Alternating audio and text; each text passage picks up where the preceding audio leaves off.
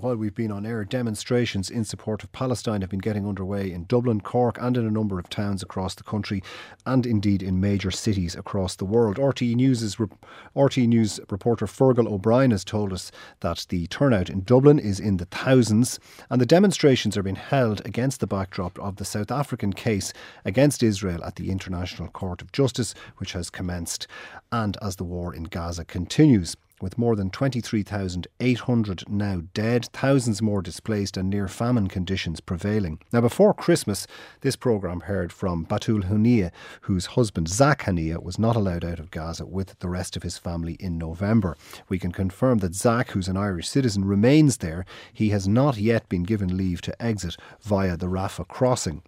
And earlier today, I spoke to Dr. Salem Gharbia. He is Head of Department of Environmental Studies at Atlantic Technical University in Sligo. He's Palestinian by birth, but has been living here for 10 years and is an Irish citizen. His parents remain in Gaza, so too do his 3 sisters. He's appealed for help from the Irish government to get them out, but says no such help has been granted. He began by telling me where his parents are now. My 2 elderly parents and my sister are currently in Rafah, just very close to the border with Egypt. So they've been evacuated for the 3 times already. So originally their home is in Gaza city itself, in the Ramal area, which is probably very close to the Shifa Hospital and the main street of Gaza there. At the start of the war, the whole area got destroyed, got wiped out altogether. So they had to evacuate another place in Gaza. Now they're kind of like in temporarily camp, for evacuated displaced people, and miserable conditions. No medication, no water, no food for them. And are they living in, is it tents or are they living in a building? Well, it's kind of like a tent, and it's been for probably the last 30 days or so. As you can tell, winter started. Very bad hygienic situation, no sanitary. It's an absolutely nightmare. And they're both diabetics, is that the case? What access, if any, have they had to any kind of medication for their condition? At the start of the war, they had a bit of medication that ran out during the 4th week, I would say, because they normally would have a month's supply. And then at that time, they managed to get a small similar replacement from a clinic. And that again ran out after 3 weeks. And now they have absolutely no access to any of their medications. And they're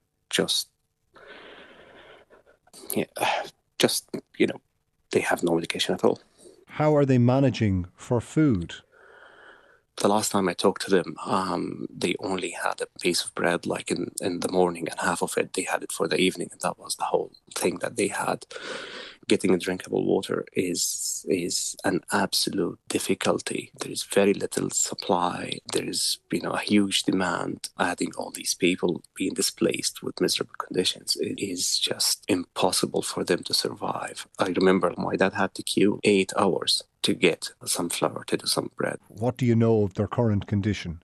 Well, it's you cannot really imagine, how chaotic, how miserable their conditions. I know about my parents and my little sister, but I have 2 sisters each with 3 kids and a husband. They're one of them. The last time I contacted her or was able to contact her was 2 weeks ago. The other one, it's been more than 6 weeks that I don't know anything about herself and her family. Even my parents now, last time I contacted them was 2 days ago, and I tried yesterday, and now all the communication is cut again and again, so, and to contact them is an absolutely nightmare. You'll have to be super lucky, in a way. So the network has to be in. They need to have that particular phone charged somehow. So it's, to get any news from there is an absolute nightmare. And, every time you just try and hope that they survived, it's just impacting everyone. More than 1,700,000 being displaced from their houses, and no infrastructure, no sanitation, no hygiene, no medical aid getting in. It's just nobody would imagine we're in 2023 and 2024, and this has happened, and this is allowed to continue happening. It's just like, it's shameful. It's, I feel like helpless and hopeless.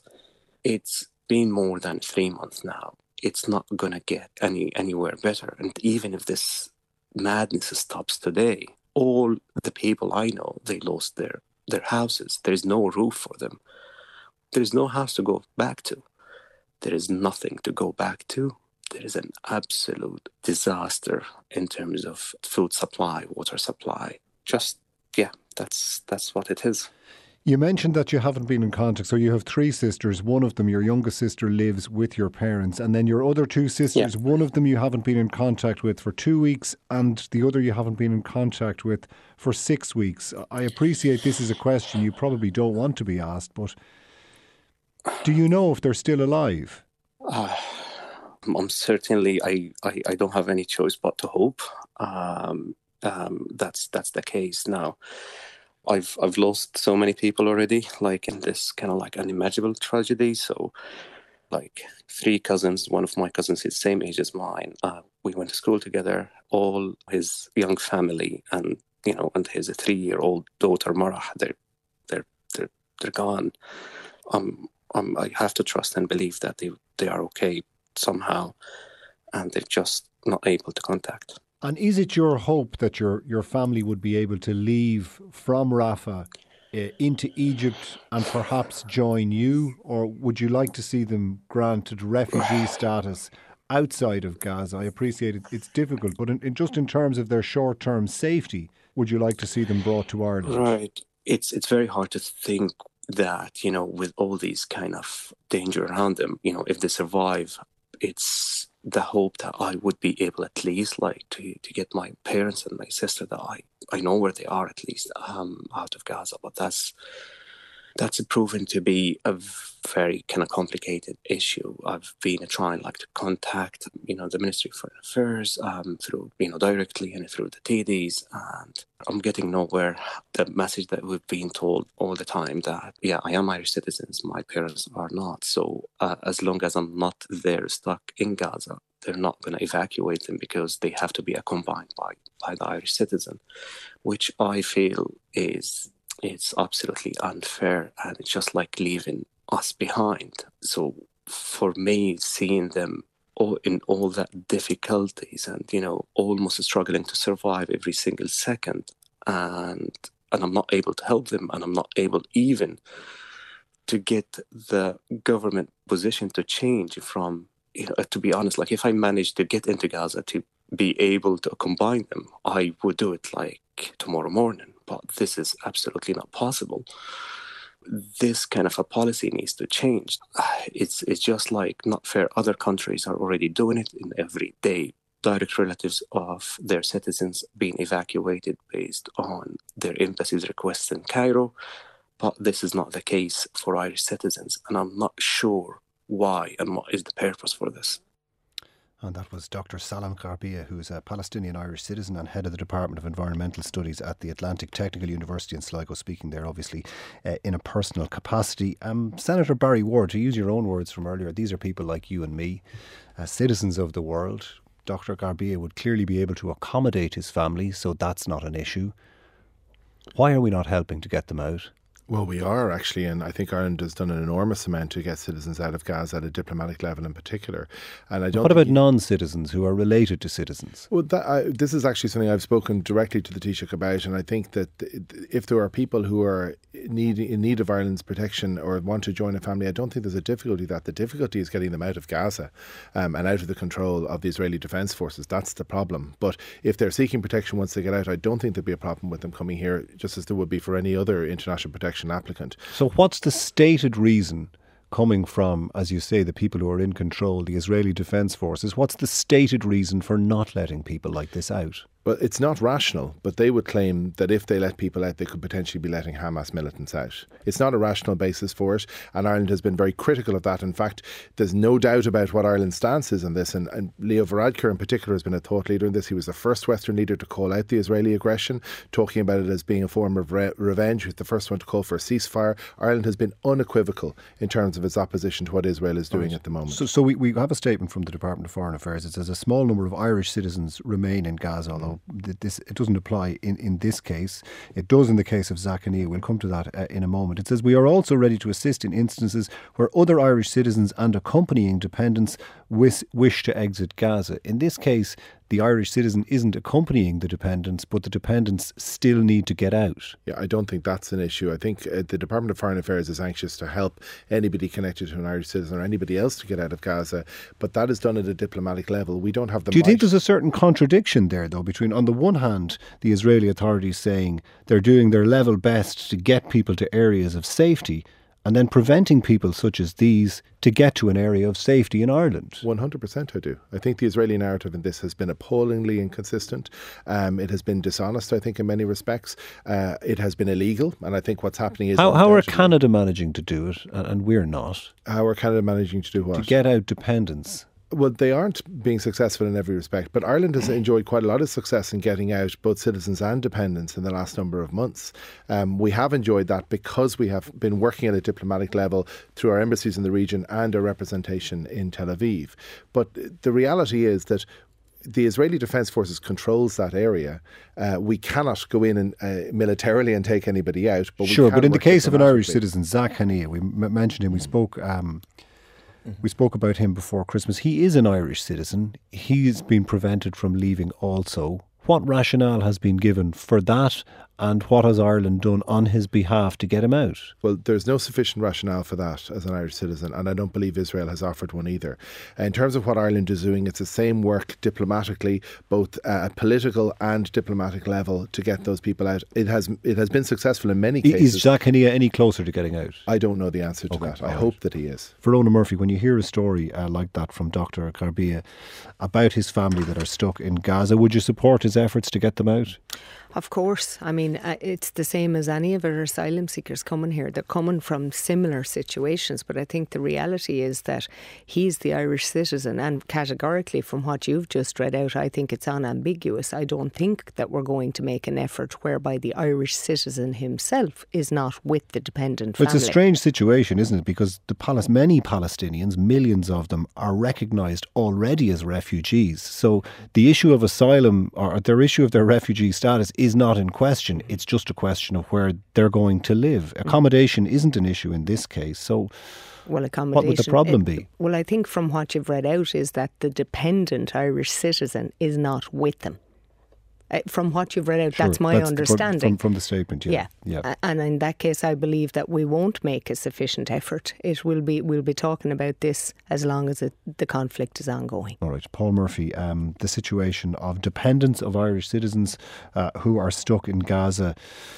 You've heard Barry Ward say this is a blockage that is being put up by the Israeli Defence Forces, and that all efforts are being made to get people out. Do you accept the bona fides of the efforts to get them out? It's the first time I've heard that the Irish government is making efforts at diplomatic level to get out dependents who are not currently with citizens. I've made lots of representations. We had a press conference with a whole series of Palestinian families making this case. We haven't got that response from the Minister for Foreign Affairs. So if that's happening at a diplomatic level and it's not working because Israel is blocking it, is it your understanding that is happening at a diplomatic level to get the dependents out? As with all of these things, it is not something that is done in public. It's not something that is done by thumping the table. It is a very delicate behind-the-scenes thing that is done. But the Department of Foreign Affairs, I think, is constantly leveraging its influence in the region to do everything that it can in that regard. And I don't think the Department of Foreign Affairs is saying, well, that person isn't a citizen or that person isn't a dependent citizen or whatever. Okay. So they're doing their best to achieve that. But surely we should get a statement from the Minister actually saying we are doing that. That isn't thumping the table or whatever. That's just making clear to families, look, we're doing our best. I also then think, in the case of Irish citizens like Zach, I actually think the Irish state should be doing a bit of thumping of the table. When you have you have an Irish person who is being held hostage by Israel being refused to leave. And he's not the only one. That is absolutely scandalous. And the Irish government has not released a single statement condemning that fact. If Irish citizens, Barry Ward, can't be removed from the situation in Gaza for their own safety, would the application of greater pressure to achieve a ceasefire be better? And as part of that, would supporting the South African case at the International Court of Justice lend weight to that? Well, first of all, a ceasefire, of course, would be helpful. And that is why Ireland was the first Western government to call for a ceasefire. We all want to see that happening. What is happening at the moment on the ground in Gaza is unacceptable. I believe it is illegal. I believe it is contrary to international law. And I think it is genocide as well. Do you think supporting the South African case, if you believe that, then what's the issue with supporting South Africa's case? Because the reality is that, first of all, Ireland joining the case does not bolster the case. It doesn't make the case any more likely to succeed or not succeed. Well, it's a European government, so it's added international pressure, isn't it? It may be political pressure, but it's not legal. So let's just, in terms of the likelihood of the case to succeed, the countries that are there, they've made their case, they've made their arguments. Their arguments are compelling in my view, but Ireland being a party to those arguments will make no difference to the outcome of the case. So then the question you ask is, would joining that case potentially hamper our efforts in other areas? So for example, the government is trying to broker an agreement between European Union states to recognise Palestinian statehood. And while we might be in favour of that, lots of governments in Europe are quite uncomfortable about that. Right. The danger is that if you join that case, you separate yourself and isolate your let me get the response to the rest of the panel. South Africa has cast the die at the International Court of Justice. That case will take its course. Paul Murphy, do you appreciate that Ireland might have legitimate considerations in not joining that case because of diplomatic efforts being made elsewhere, like Barry Ward saying about the recognition of the state of Palestine, or raising the issue of the human rights clauses in the Israel Association Agreement with the European Union? Ireland joined a case against Russia for its invasion of Ukraine. What's the difference here? Ireland imposed sanctions on Russia, refuses to impose sanctions on Israel. Well, would the difference be that there was a unified European position about the Russian invasion of Ukraine? There is less of a unified position on this, and therefore there's greater diplomatic heavy lifting to be done. Sort of. It's that, but that in turn is related to the US position. Let's be honest. The Irish government is willing to have mild words of criticism for the genocide that is being inflicted on the Palestinian people. 250 people dying a day, 100 of them children, 10 children having legs or arms amputated a day, most of anaesthetics. But they're not willing to actually do anything about it. They should join the case. They should expel the Israeli ambassador. They should impose sanctions. And I would say, Leo Varadkar or any other Irish politician should not be going over to the White House on St. Patrick's Day, shaking hands with genocidal Joe Biden, giving him a bowl of shamrock in this context, when they are supporting this war $4 or $5 billion a day. It is absolutely scandalous. It's just absolutely preposterous to say that we're doing nothing. You're not. The case in Russia is, I'll give you a list. Apart from aid and all the rest of the things, we were the first government to come out and say that this is not acceptable. Not words. Doing. What are you doing? But what is doing during the case sanctions. Is just words as well. Sanctions, by the way, were imposed not by Ireland on Russia, but by the European Union. The case against Russia didn't involve a situation where there were parallel diplomatic negotiations. That's what we're doing. We're trying to achieve statehood. We have to take a break. We're back after this. Saturday with Colm O'Mungan on RTE Radio 1.